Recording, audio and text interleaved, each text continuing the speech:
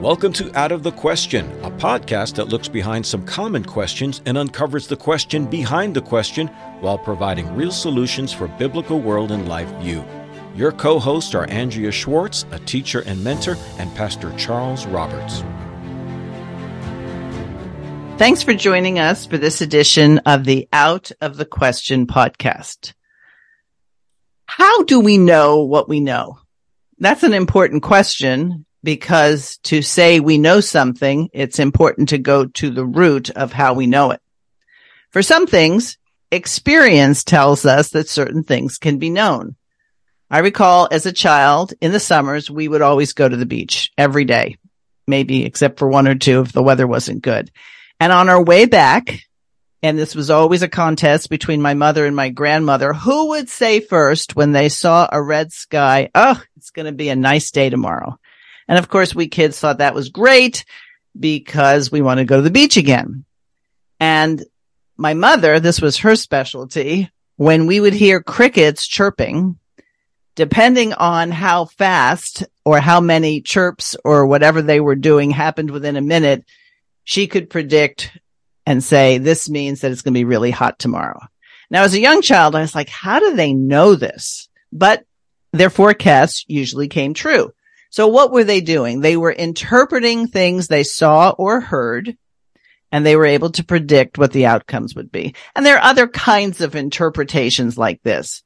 When somebody has the chills and you touch their forehead and they're hot, you interpret they might have a temperature. When a woman who's pregnant starts feeling like, oh, this is unbearable, you can interpret she's ready to go into labor. So we'd have to say over the years, mankind has learned how to interpret signs.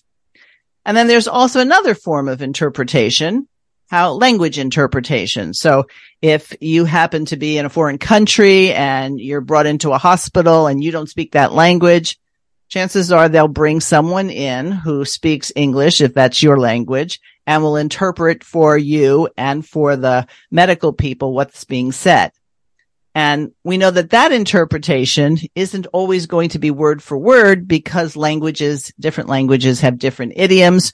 So the person who does the interpreting has to know both well. But when it comes to biblical interpretation, the lines often get blurred. And when in discussion with other believers on certain topics, you will often hear, well, that is not how I interpret that passage.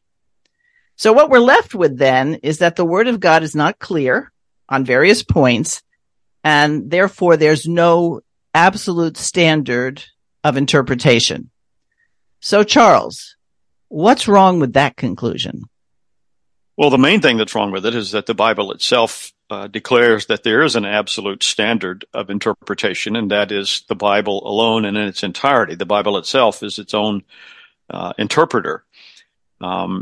This issue, of course, we're a month and a half or so back from Reformation Sunday in October, but this was the linchpin of the Protestant Reformation, is the issue of interpreting Scripture, or as it was talked about then, private interpretation. And Martin Luther was being battered and bruised by the Roman Catholic Church of the day on this issue, and he stood solidly and said, unless you can convince me by Scripture itself that I'm wrong in my statements condemning certain church council teachings or the edicts of popes, then I cannot in good conscience change my point of view. He was appealing to the fact that the Bible alone is the only infallible source of truth.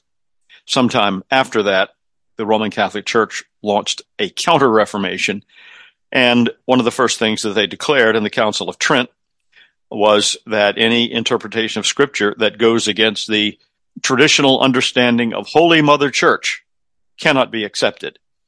So you've got a tension between the idea that the individual who has access to the Holy Scriptures in their own language may interpret the Bible for themselves versus a monolithic statement of a church where you have a group of unknown people who've interpreted the Bible and saying this is the only correct one.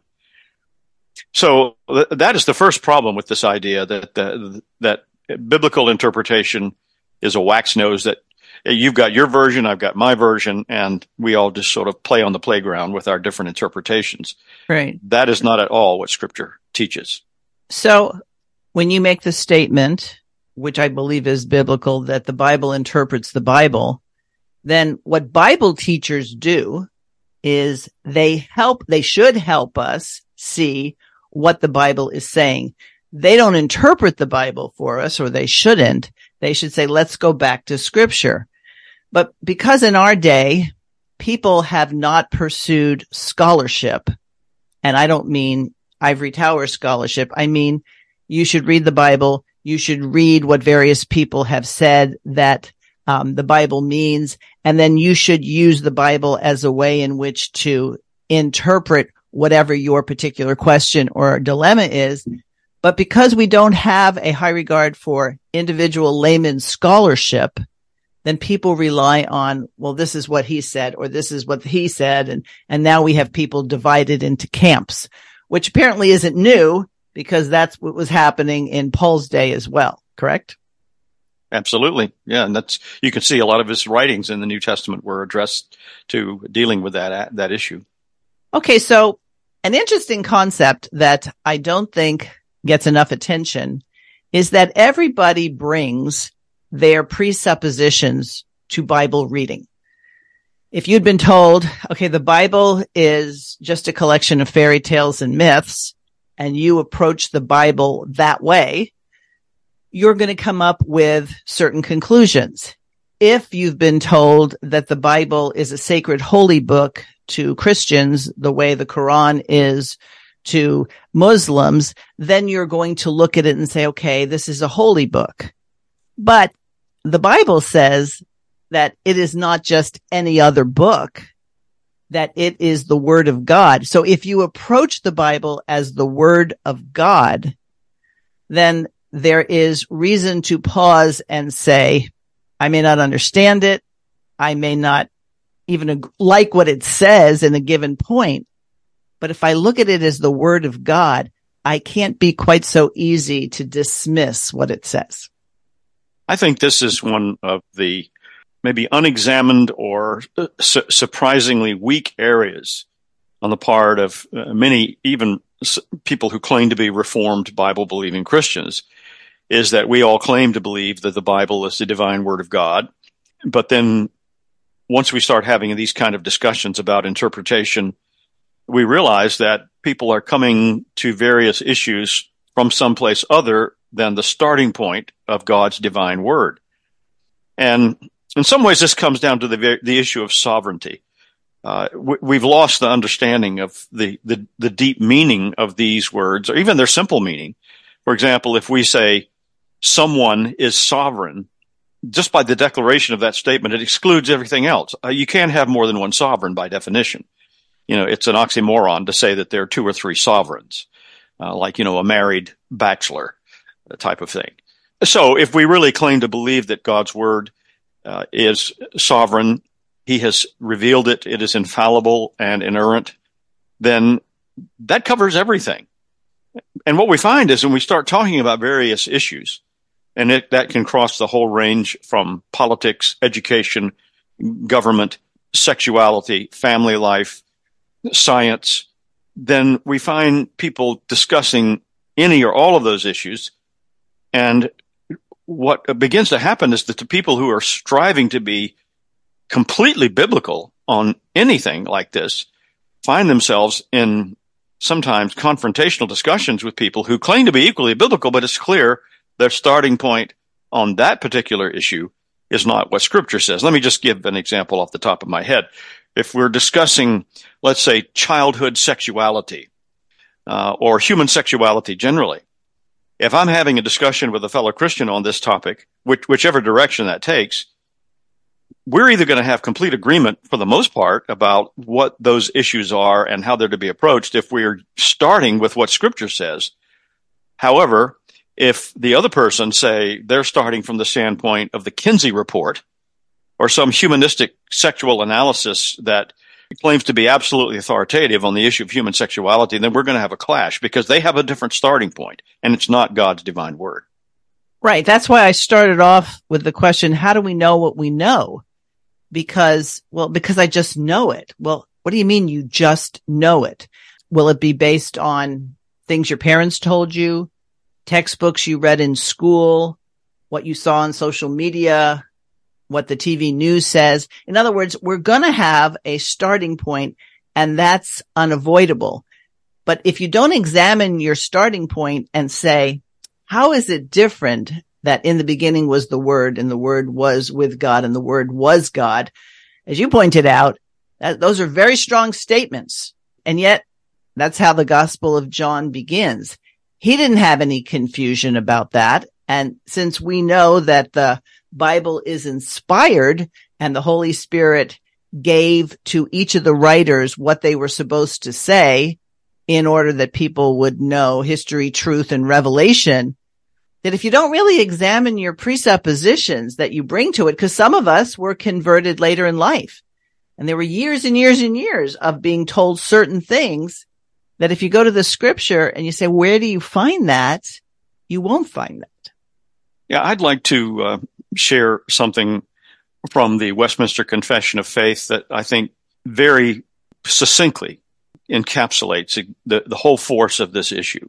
And it's significant that the Westminster Confession, compared to other Protestant confessions and creedal statements, some of which start with God and his existence, his attributes, the Westminster Confession starts with Holy Scripture. That's the foundation of everything else that unfolds from the confession.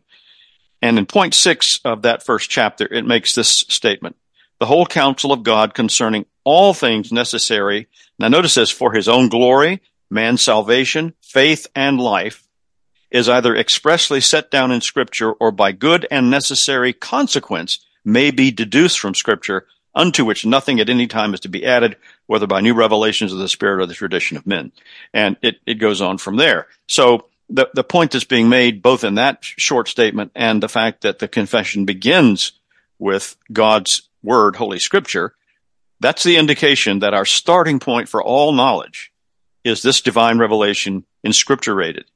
And leading up to this, I've been thinking the past several days what might be an analogy that hopefully most of our listeners could connect with. And I think that most people in our audience are familiar enough with, modern technology, for better or worse, that if I say, if you've got an iPhone and your friend has an Android phone, when you start those phones up, they start up differently because what's the foundation of the operating system is different for either phone, or an Apple computer versus a Windows-based computer.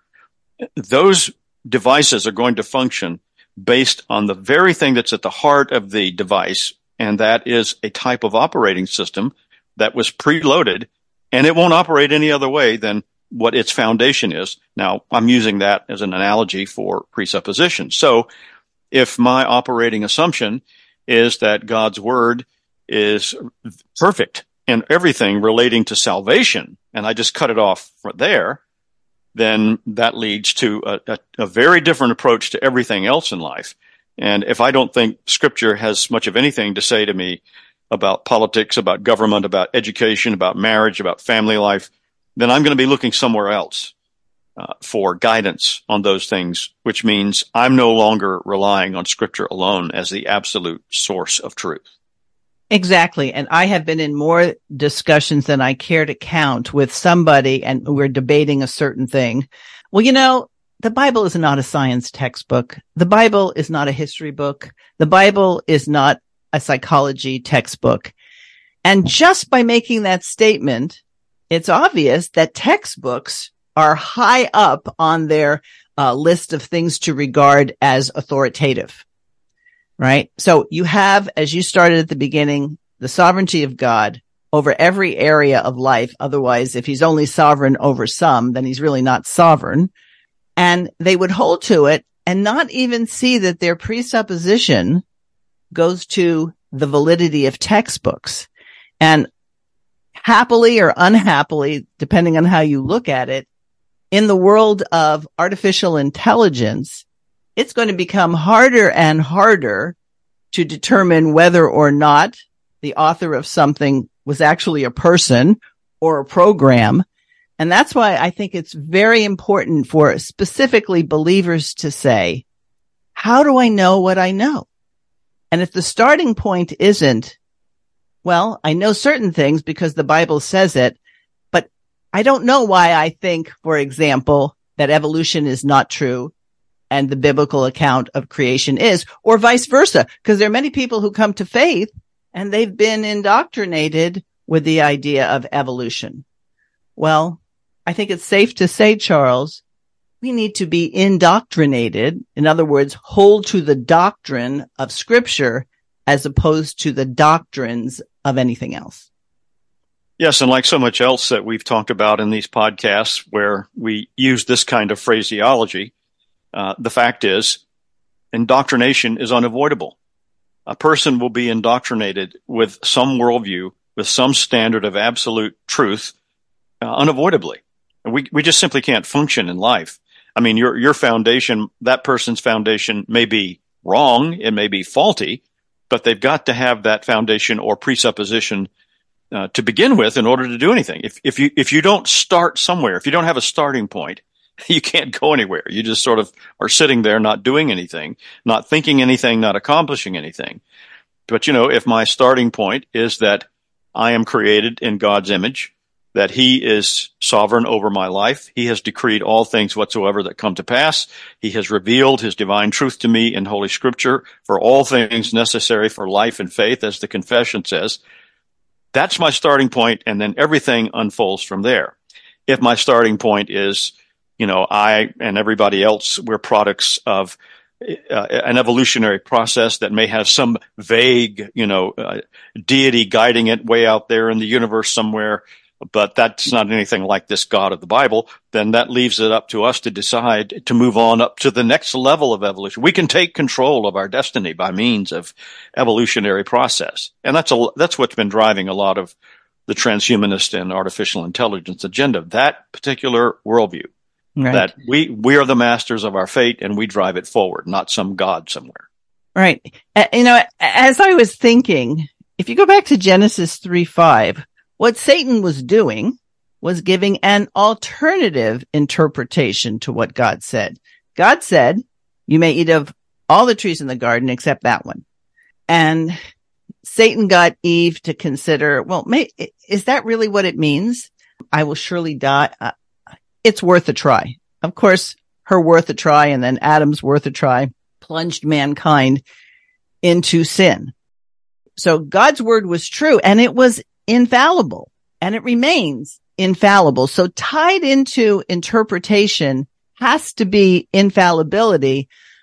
Otherwise, if we're interpreting something that's very fluid as opposed to something that's fixed, then many conclusions can come out of fluidity, and really only one conclusion can come out of it's a fixed thing. And so as people, and I've experienced this myself on various topics, and as I'm sharing with others, when their presuppositions get rocked, they don't like it.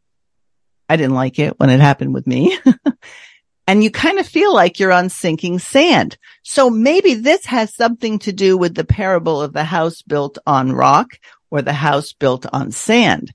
Very few people, when they are solidly receiving the word of God and endeavoring to live by it, can be moved off of that. I always used to say it's very hard to take someone who hasn't been reared in evolutionary thought to tell them that they came from apes. The only reason a lot of people would think they came from apes is that's what they were told. And that's what everybody knew. So we want to be standing on the rock. And that means in every area, not just our personal salvation. Because if God's word only applies to me as a person and to you as another person, we might be getting different words, but there's an objective truth to Scripture. And if we're not all under that, then really and truly we're buying into the tempter's deception. You can be as God, determining right and wrong for yourself. Yeah, and that's the engine that drives the Darwinian atheistic evolutionary theory. And, the Darwinist, the evolutionist may say, well, no, wait a minute. We never said you descended from apes. We've only said that apes and men have descended from a common ancestor, and like somehow that's a better deal. Well, whether it's a better deal or not, it simply proves the point that their starting point is something other than the divine revelation of God. Now, look, I understand that, like you said, if you've never been in this point, it's kind of a tough thing to deal with when your foundations and your presuppositions have been challenged. But they're there, and they're going to be challenged one way or another. And it's a tough thing when you think you've been biblical and Christian and all this in all these areas, when you suddenly are asked to realize, well, maybe on this particular point, or all these areas, and I'll just generally refer to them again: science, politics, family life, marriage, education. In this area, that area, you really have not been biblical at all. Because if you had, then you would be in a different place than you are now on that particular idea or that particular belief. And so this is the constant challenge. I think I have referred to this before, but one of the reasons that I enrolled at Westminster Theological Seminary was because I wanted to be thoroughly exposed to the apologetic methodology of Cornelius Van Til, because in my study up to that point, before going to seminary, I realized that this man was one of the few people that interacted with modern philosophy in an intelligent way. And so I thought, at last, here's somebody that kind of speaks my language, because I majored in philosophy. And I still remember, I don't know, it's like a day or an hour, but I recall very clearly the frustration that I felt when I realized this guy wasn't playing the game like my professors were at the university I attended. Because no matter whether he was discussing Immanuel Kant, Aristotle, Plato, Jean-Paul Sartre, Albert Camus, Martin Heidegger, whoever, he always ended up at the same point. God's word alone is the divine truth, and it speaks about everything, and this philosopher, that philosopher are wrong because they didn't start with that truth. And we've gotten into this idea that people outside the faith can be biblical critics and try to tell us where this isn't true and we know this now, etc. But the Bible is different than every other book. I've written books, and you can read my books and go, I don't like them. Okay, fine. But if you say that with the Bible, I don't like it and I'm not going to follow it, you're missing the fact that the Bible is a very special and one-of-a-kind book. It does contain 66 books within that big, larger book, but man cannot criticize God, because if we can criticize God and find fault with what he says, then basically we're putting ourselves on a par with God, which of course then distorts the creator-creature distinction. And then out of that worldview that says, okay, there's some things in the Bible that are true and I believe that, but there are other things that are not. I thought it was like, if someone says that I'm a liar and I shouldn't be trusted, can they also believe that I'm a good person? In other words, both those things can't be true. If I'm a liar and I shouldn't be trusted, then there's no reason to put good attached to me. And so out of these various interpretations are this idea that there are minor and major issues in the scripture. So you'll have people say, we don't really have to talk about this. Why is it important? It's not like it's a major issue. Well, I would ask anybody to go through the scriptures and find out where God says this is a minor issue, and you get a pass for noncompliance or disobedience. You see, that's a man-made structure, and it comes out of an interpretive model that says we can decide what's important and what's not. One of the things that we Christians are sometimes pilloried about is the fact that we are accused of advocating some outdated, primitive point of view that comes from a time in society and culture where there was no science, people were ignorant. We're put on the same level as pagans who reject Scripture and the biblical worldview just as much as any atheistic scientist today does and did. So that to advocate a biblical worldview in all areas of life is tantamount to people practicing human sacrifice and pounding on rocks and worshiping trees. And, that may be the way the reaction is to somebody who's been indoctrinated with the humanistic worldview when they first are told and asked to encounter this point of view. But the fact is, the people on the other side, the people who advocate the atheistic, scientific, evolutionist, humanistic worldview, the idea is that, well, that they're somehow on a higher level of being because they don't believe all this superstitious stuff. When, as a matter of fact, if people would do some research on the history of science, they will find that it is related to magic in its broadest sense. Dr. Rushdoony's book, The Mythology of Science, is a good place to start with that. But on an even more, I'll say, practical level or unexpected example, I'm grasping for words here because let's just say this. Most people assume that they're great scientific heroes. You know, this hall of fame of great men and women of science who have helped the human race by throwing off superstitions and the idea of some holy book, and they've concentrated on science, and they've given us medical and scientific advancements that make life better. Well, I think most people are familiar with the space program, and especially if you're anywhere between, say, 50 and 70 years of age, you know about the various moon launches and the rockets that the U.S. has launched and all this type of thing that was such a big deal in the 60s, 70s, and 80s. But I wonder how many people know that one of the patriarchs of that movement was a guy named Jack Parsons, who was the founder of the Jet Propulsion Laboratory. You know, an esteemed scientist of absolute brilliance. I think he taught at, was it Caltech, Polytechnic in California? I can't think of the name of the school. You can correct me later. My point is, what most people don't know is that man was an occultist. He was a Satan worshiper. And this is not disputed. Anybody who wants to look into his background, you know, he believed all kinds of things that most people would dismiss as absolute crazy Halloweenish nonsense. But yet, here's this great scientist that everybody bows and scrapes to when this topic and this particular area of science is mentioned. So, friends, you're never going to get away from having an absolute standard, and one person's standard is going to look more primitive to the other. But the point is, by sheer force of logic, they can't all be true. A thing can't be blue and red at the same time. I cannot be talking to you right now and not be talking to you right now and be in another state. And so it's the same with all these, but there's only one absolute revelation that claims to be total in its encompassing declarations of truth and speaking to every area of life, and that's God's divine word. And if you don't start with that, regardless of what endeavor you're launching out on, you're going to wind up either in an incomplete place or a very bad place. And if we earlier said that the Bible is its own interpreter.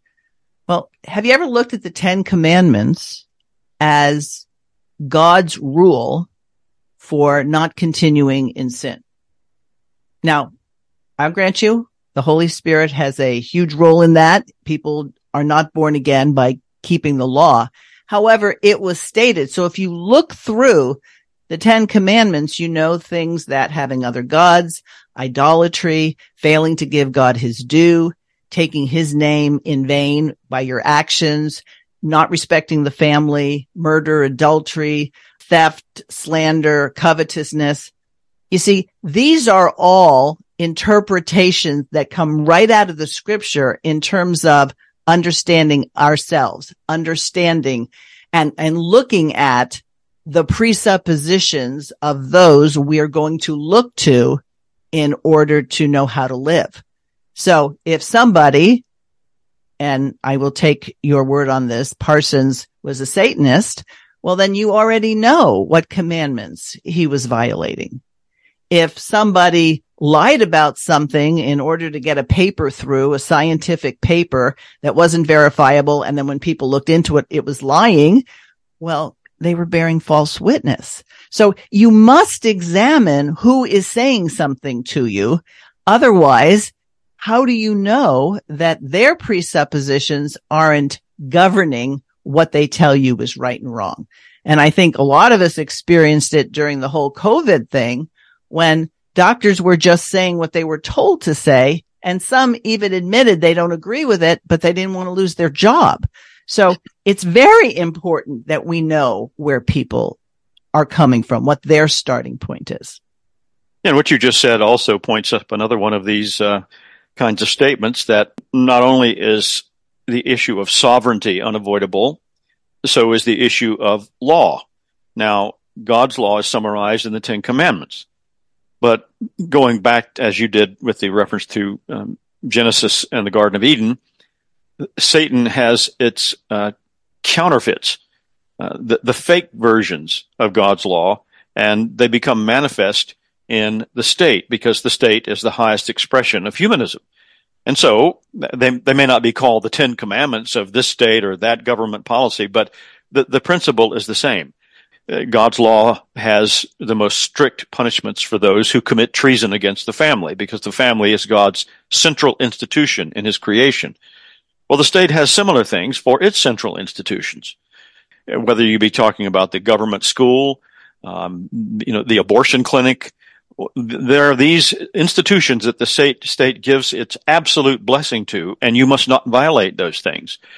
So there are these aping counterfeit examples meant to replace the true examples given by God in Holy Scripture. They function in a similar way, but since there's a different God, a different source of law for those things, they look differently. But if people would carefully examine, they can see that since the beginning of human society, those that are based on anything other than God's revealed will have to come up with some version of those laws and those rules, and they will look different and sound different, but the penalties and the stipulations are similar. God says, if you obey this law, you'll be blessed in this way.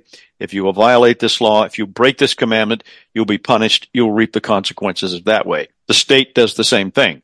So the state is either going to enforce its own humanistic law, or it will be a state or a form of government that enforces and stands purely on God's law word and goes from there. So, I mean, in the United States, in the early days of these colonies, it used to be founded on God's word, and that's why we can see the law codes of those institutions and those governments here on the East Coast in the early days, and they were all based on God's law.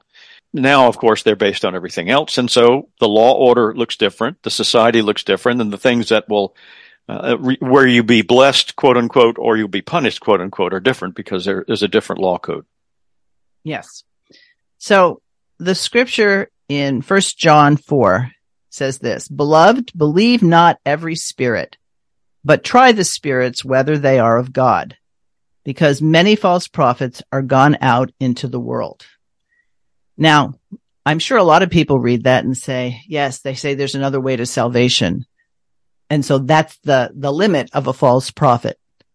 But a prophet is one who speaks for God. And since God is truth, the prophet will speak for truth. Now, if his or her version of truth is not based on God's word, then that person is a false prophet, because he or she is not speaking the true word of God.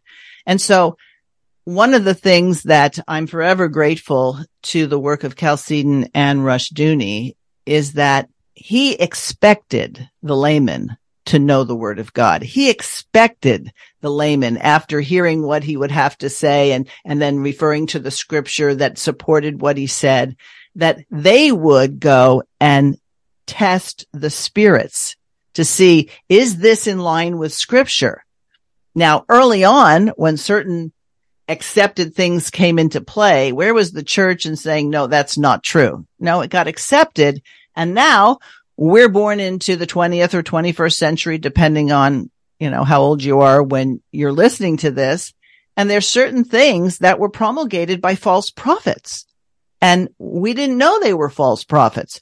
So when you come up to things where people are challenging what you've always known to be true, and you find yourself getting angry or mad or disturbed, it's not because the person who brings this up is a meanie. It's because the truth, if you are seeking God's truth, you'll be uncomfortable with anything that isn't true. Now, I'll give you a good example. Some of our listeners may be familiar with a woman by the name of Rosaria Butterfield. Rosaria Butterfield has written a number of books.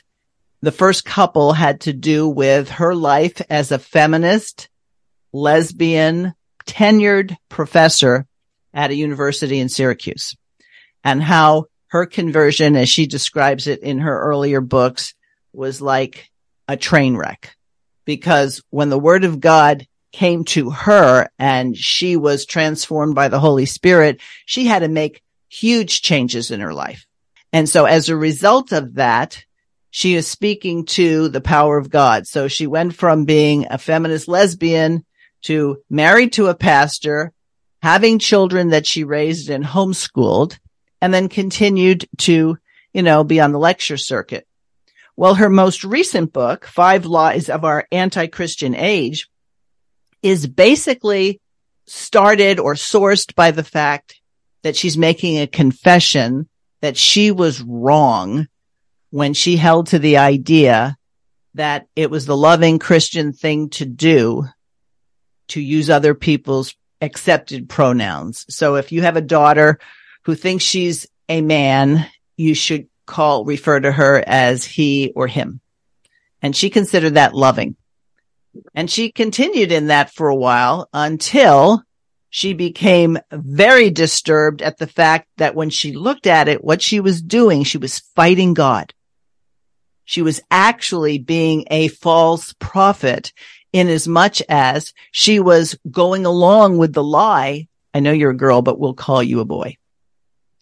And she'd written a whole book on it, and I'm currently reading it. And I'm amazed at the fact that she's willing to say, I was wrong. Not too many people are willing to do that. And even when they change their perspective, they don't necessarily want other people to know they've changed their perspective because they don't want to be deemed stupid, illiterate, some sort of hick who doesn't understand the way things really are. So I bring that up because that's what we all have to do when our presuppositions get rocked, when we see they're not in line with Scripture. And I'm not going to say it's an easy thing. Charles, I know your background. You went through a lot of iterations looking for truth, and every step along the way, it didn't satisfy until the Holy Spirit made himself very prominent to you. That is absolutely true. And what I found was over time was that, what I had been presented in my youth in sort of a broad way was where I ended up by God's grace. I ended up where I'd started, or the proposition that I'd been given is, that there's only one foundation of truth, and it's Holy Scripture. But again, that's not good enough for humanistic man, and people want other answers. So it comes down to a root thing. And this is another thing that frustrated me and so many other people about Dr. Van Til and also Dr. Rushdoony and their discussions on philosophy and apologetics is the root issue of sin in human life. And, that has something to do with other than the fact that maybe you drink too much, you smoke cigarettes, and you cuss, and you date girls that do all those things too. Sin is a pervasive thing, and it's not just these surface issues. And the starting point of sin is knowledge. The technical term, of course, epistemology. And if we have the wrong starting point, we're not going to end up in the place that glorifies God. And, we may have to consider the fact that some of our most popular or cherished spokespersons, are people who have not quite understood that on some area. Maybe you know of a certain theologian or pastor or Bible teacher who is really good on this particular doctrine or that particular doctrine, but if you ask them or they are opining on some other topic not related to that particular thing, say relating to the 5 points of Calvinism or what it may be, they don't sound any different than the person you see on the evening network news on that particular issue. And that is a serious problem. And it shows how pervasive it is and how if someone of that level of learning can be so mistaken on this, how much more of a challenge it is for us lesser people, quote unquote, that we must always be setting our shoulder to the wheel to constantly peel back the layers of things that have grown up to distort the absolute authority of God's holy word. And I would challenge our listeners, maybe as a closing thought or a closing exercise, why don't you jot down those areas of society and culture that are common to everyone. And I've mentioned them several times, but let me just say it. science, politics, marriage, government, education, family life, entertainment. List them all that would be characteristic of any culture. You talk about an Asian country, a South American country, North America, this country, that country. They've got distinctive areas and all these things I've listed. And you go back and you look at those and how you think about those areas. And what is it, you ask, is driving my thought on, say, the issue of marriage and family life or entertainment? What do I see as the foundation about what is good and acceptable and true on those particular areas? You may be surprised. Yes. One last thing, and I know you're going to want to comment on this. When we are affirming that the Bible is an infallible word, a lot of people say, well, yes, it is an infallible word in its original giving. So Jeremiah, Mark, Moses, it was infallibly given to them. But over the years, we can't be sure with this or that or the other thing. And so they sort of cede the point. Yes, the Bible is infallible, but it's not infallible today. And that brings in all the higher criticism or whatever. So I would ask people to ask themselves this question. God gave his word to give us knowledge of history, the entire world from beginning to end. We get that in the Bible. Truth. What is truth? And then revealing to us stuff that we wouldn't figure out on our own. So if God did all that, but we can't trust the word of God today because, it's gone through different iterations or whatever, could he be sovereign and not make sure that we have a reliable witness? And that reliable witness means that you don't worry about somebody will think you're a fool if you believe something that the Bible says, but everybody else or modern humanistic thought doesn't, that the Bible remains God's infallible word and that God would not cheat his people or the world in general if his word was not living and true and applicable today. So there are those who'll say, and I'm sure, Charles, you know their names more than I, that yes, it was true when it was written, but we're not so sure. And that's why we can get all these different interpretations, which basically then results in there isn't a firm, absolute, and true word from God. Yeah, that pretty much describes just about all mainline Protestant theology and biblical studies in the 20th century and the 21st. We started off talking about the issue of interpretation and the way that some people just simply seek to torpedo a discussion with which they disagree by saying, well, that's your interpretation, I've got mine.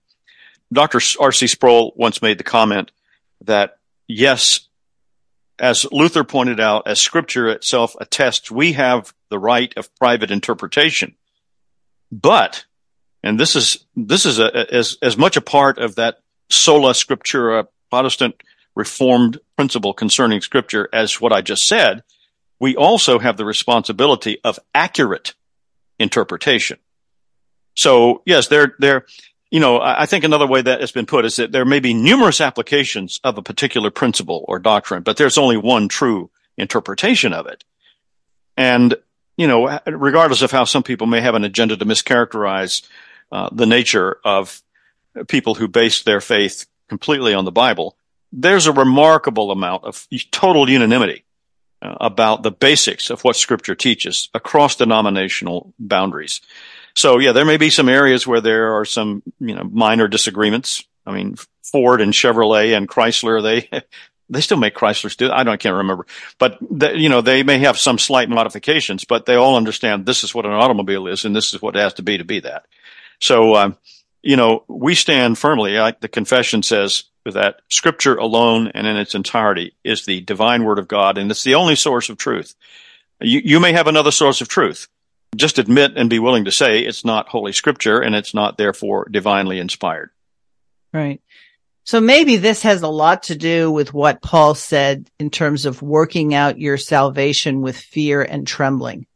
It's a constant thing we have to do because everybody in the whole history comes at a different part of the journey, right? I came in in the mid 20th century. I'm still here now. And so I'm going to have to apply God's word to when I live, which was different than in 800 AD, right? But the word of God remains applicable to every area and every time and to all people. And if we don't go to the scriptures and say, I can find an answer here, it may, I may have to look hard. I may have to talk to lots of different people who have lots of different opinions on what that means. But ultimately, if you trust that God will reveal all truth to you, part and parcel of that is that hunger and thirst for these things. So the Christian life, I think we've talked about many times, doesn't mean a cushy, pleasant, there's never any hassles. You have to be ready to hear somebody think that you're a fool. But then take comfort in that the scriptures tell us that God uses the foolish things of the world to confound the wise. And be okay that somebody thinks you're a fool. Yes, indeed. All right. Listeners, Out of the Question podcast at gmail.com is how you reach us. And thanks for joining us today. And we'll talk to you next time. Thanks for listening to Out of the Question. For more information on this and other topics, please visit chalcedon.edu.